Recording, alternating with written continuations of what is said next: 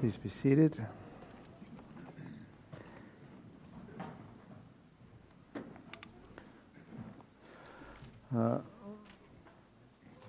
Last Lord's Day morning, we were in James chapter 1, and I don't usually do this, but I'm going to go back behind where we looked at the good and perfect gifts and give you a little bit more of the context leading up to that. So usually you start and you go forward. But, in Hebrew, you do go backwards. That's the closest justification I can get for this, other than the fact that I just felt like preaching on temptation and sin, thinking that someone in here would profit from that.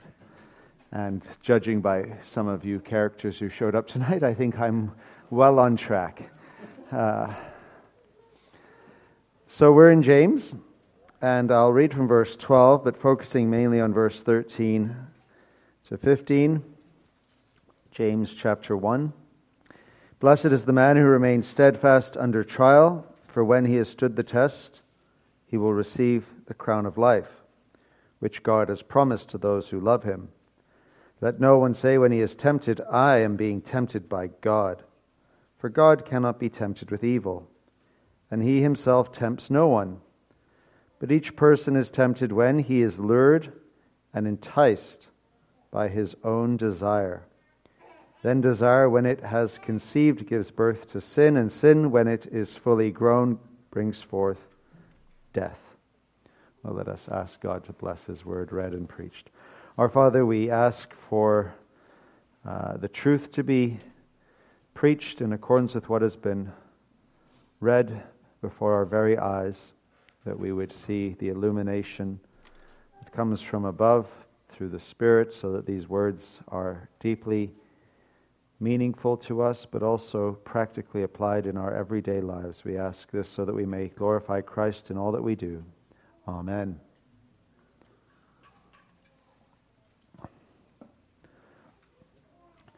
One of the, I think, trickiest theological doctrines that you need to be well versed in, and so not all tricky theological doctrines need to be uppermost in your mind. There are some where you will never know the answer to, I will never know the answer to, and we're not going to be the worse off for it. I could probably offer a few examples, but there is no point at all.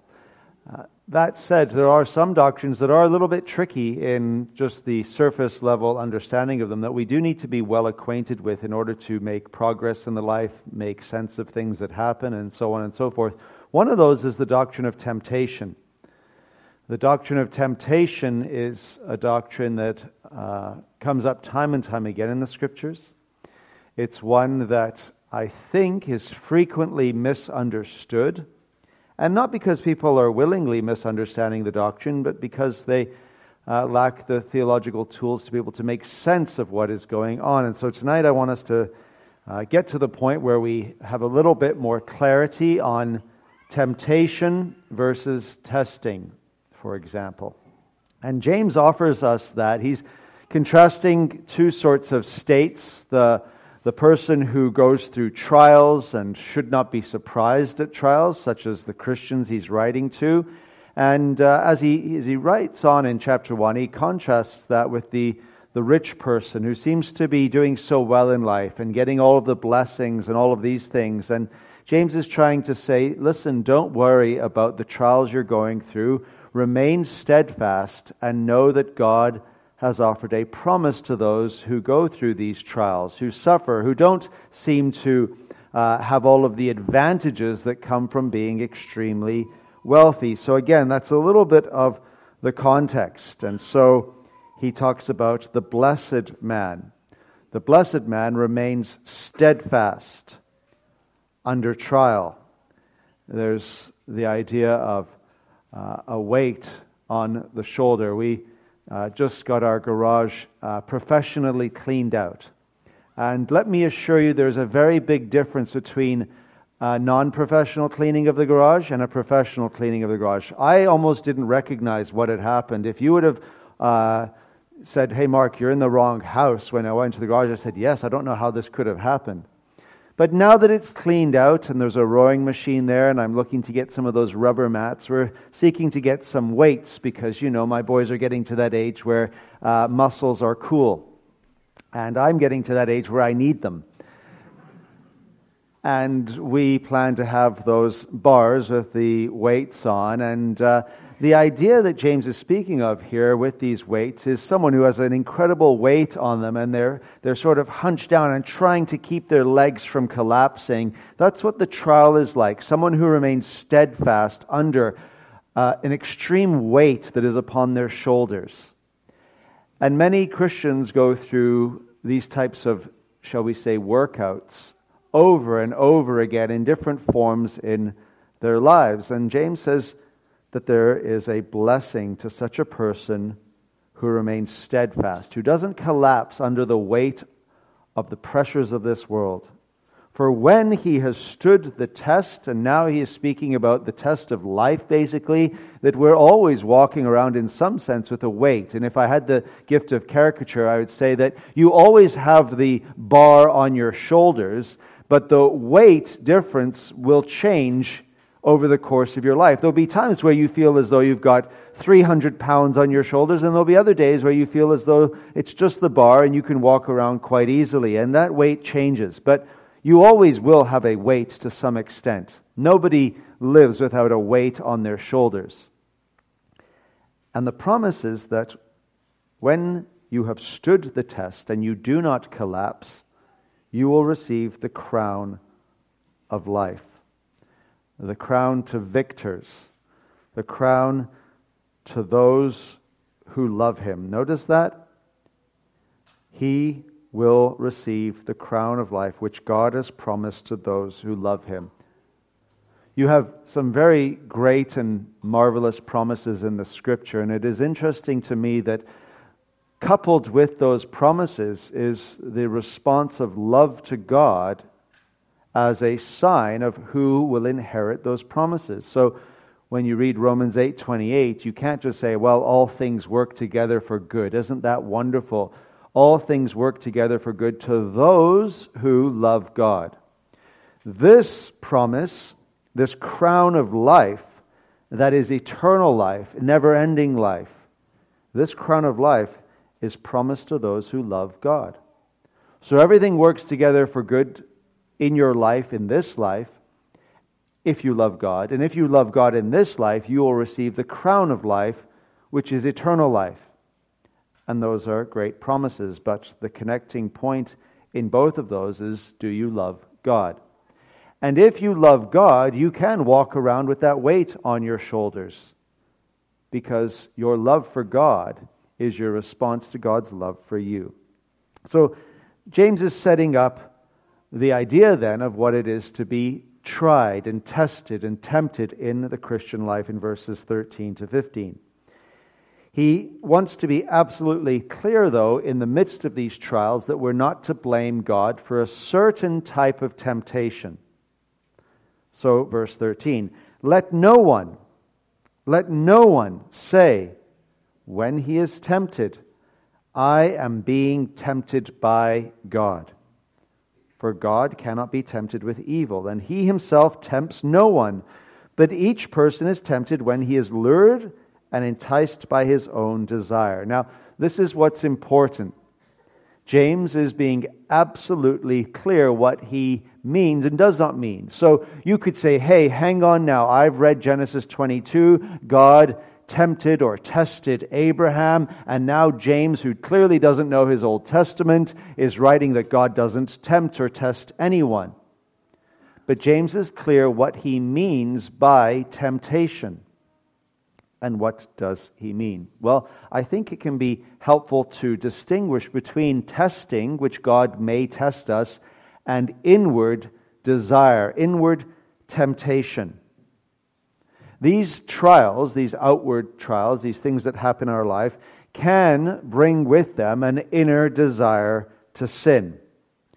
The desire to sin in the context of the life in which we live is not from God. Now, how can we explain this? Well, John Owen does it over several hundred pages. I'm going to give you one sentence, and I hope you will respond by saying thank you. Owen says that temptation is any state or condition that has a force to seduce or to draw our mind and hearts from obedience which God requires to any sin in any degree whatsoever. And so Owen, I think, in connection with what James is saying here, is talking about an inward desire. An inward desire where there is evil in our heart that is being lured away from the obedience that God requires. So the trial may be what we would call an outward test. Let's say the outward test is you lack money. And at some point in our life, I'm sure all of us have lacked money and may lack money now or will one day lack money. And when that sort of trial or that test comes, we may have a temptation then to steal or to cheat on our taxes or whatever the case is. Can we say in God's providence that the trial of life in which we find ourselves lacking money has come from God? Absolutely. We can say God has ordered the circumstances of our life. What we cannot say is the desire to want to cheat or steal is from God. That's what James is trying to make clear. Let nobody say, I am being tempted by God. God is causing me to want to steal or cheat. Because God cannot give you a desire that is evil. God cannot be tempted with evil. And He Himself tempts nobody. He tempts nobody in the sense that He produces a desire in us that would be contrary to His law. Rather, what is the case? Each person is tempted when, not God, but when he is lured and enticed by his own desire. Now, desire can carry a neutral force. Desire is not necessarily sinful. We have all sorts of desires, but the way that James is using desire here, the Greek word is epithymia.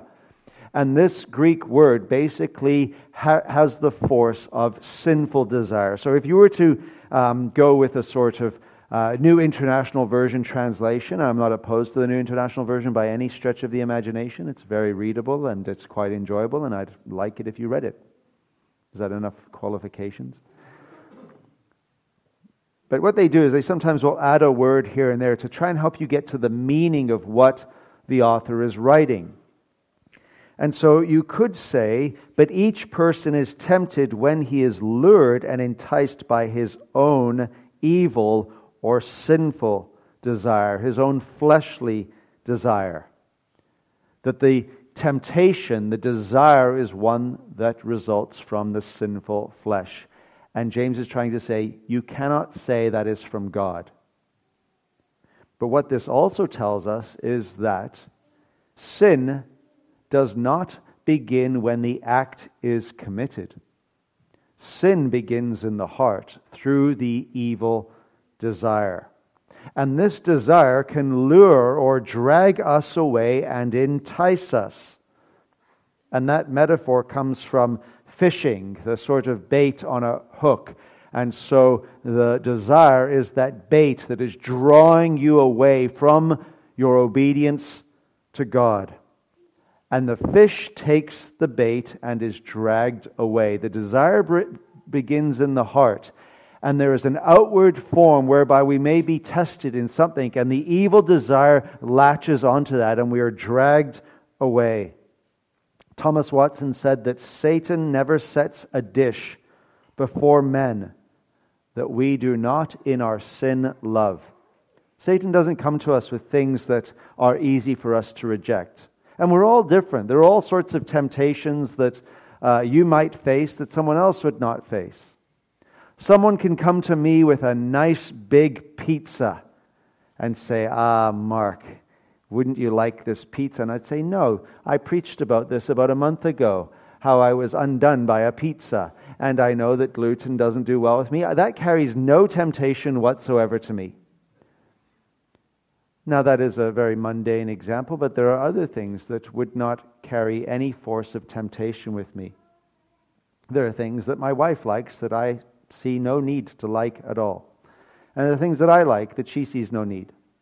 Satan knows our constitution, one might say, even better than we do, and knows what our sinful flesh will love and what it will be tempted by. And the scary thing about the life in which we lead is that our temptations never go away, but they will change in their form.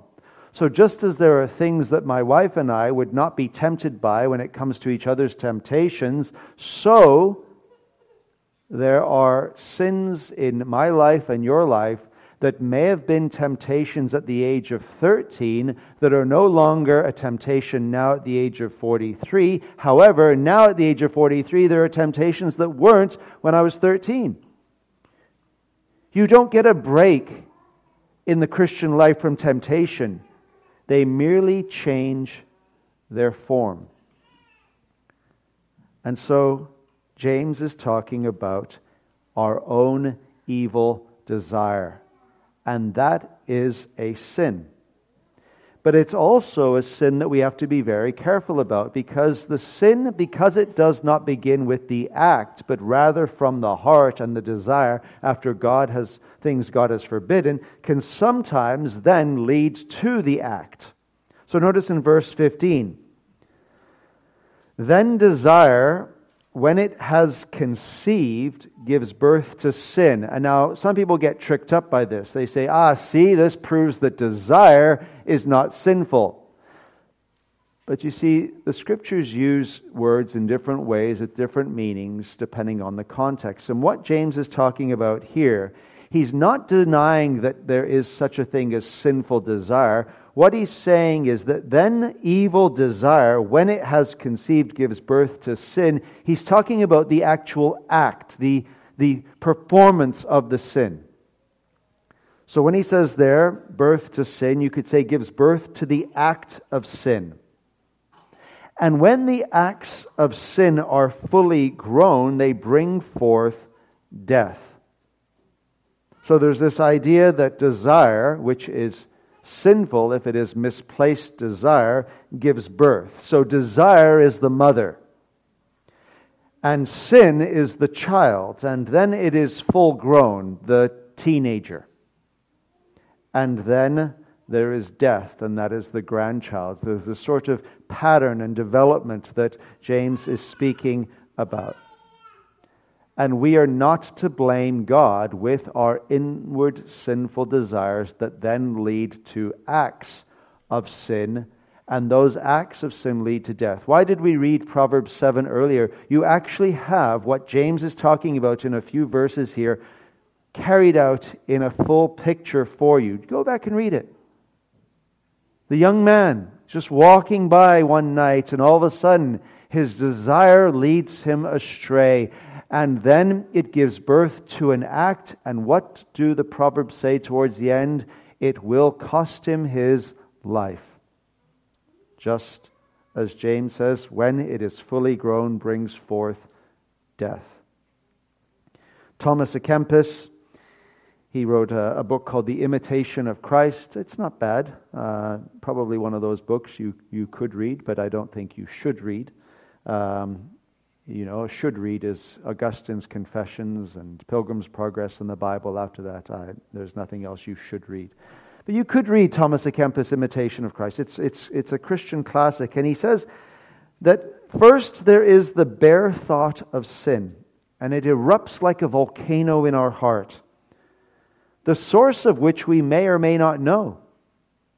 And anyone who's been a Christian long enough knows that these volcanoes can sometimes erupt in our hearts, and we wonder even where they came from. Then the thought of sin is turned into a picture, which picture is displayed in the imagination. And Thomas Goodwin, his namesake of sorts, talks about how we dance with that imagination. We dance with that sin, and it can be a slow dance or whatever type of dance, and we start to be lured away but embrace the sin that we are dancing with. And Kempis continues to say the attractiveness and the pleasure of the sin is then contemplated in the soul, and soon the consent of the soul is obtained and the sin is committed. In other words, our imagination stirs our affections, which in turn seduce the will, and it leads to the act of sin itself. You sometimes hear about people, they could be pastors, they could be Christians, they could be any type of professing believer, and they go and they commit these awful sins. Bill Hybels, who was so famous in the Christian church, has committed so much sexual immorality. And you find out these tragic stories of well-known Christians who go down a really bad path. And do you think that these people who had such great reputations in the evangelical world all of a sudden woke up one day and just decided they were going to go and sleep with countless women? That's not how sin works. Sin begins with the desire. It begins with the mind, and it begins slowly but surely with us allowing sin to have a role in our hearts and minds that should be mortified at the first rising of it, but we allow it to ruminate, we allow it to eventually take place, and then it leads to death. Calvin's friend, during the time of the Reformation, asked for help about a dilemma. And the dilemma was that if he were to stay on his substantial estates where he lived, he would have to conform to Rome. He would have to remain a Roman Catholic. But if he gave up, he would face, and if he gave up the Roman Catholic religion, he would face an uncertain and insecure financial future. So he had to make a decision. And Calvin's reply, what you should do is leave before you are sunk so deep in the mire that you cannot get out, and the sooner you leave, the better. That's the case with every temptation. The sooner you leave that temptation, the better. The longer you allow the temptation, the harder it is. Luther, he says, if you allow one thought to enter and you pay attention to it, the devil will force 10 additional thoughts into your mind until at last he overpowers you. Therefore, the best thing that you can do is smack the devil on the nose at the very start. Act like the man who, whenever his wife began to snap at him, drew out his flute from under his belt and played merrily until she was exhausted and let him alone. Sorry, that's Luther. It's not Jones. I'm just quoting him. Anyone have a flute they can lend me? That wouldn't help, I can assure you. Fur does a flute. Now I know why.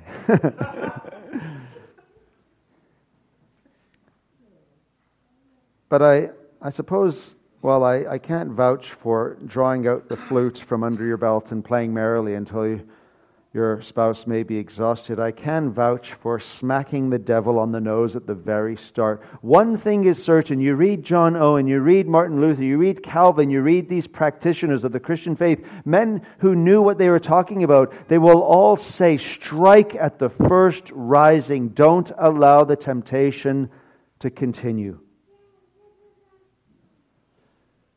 Because the truth of the matter is, when the devil and the world and sin take root in our hearts, the battle is a lot more powerful than if you were to just strike right away at it.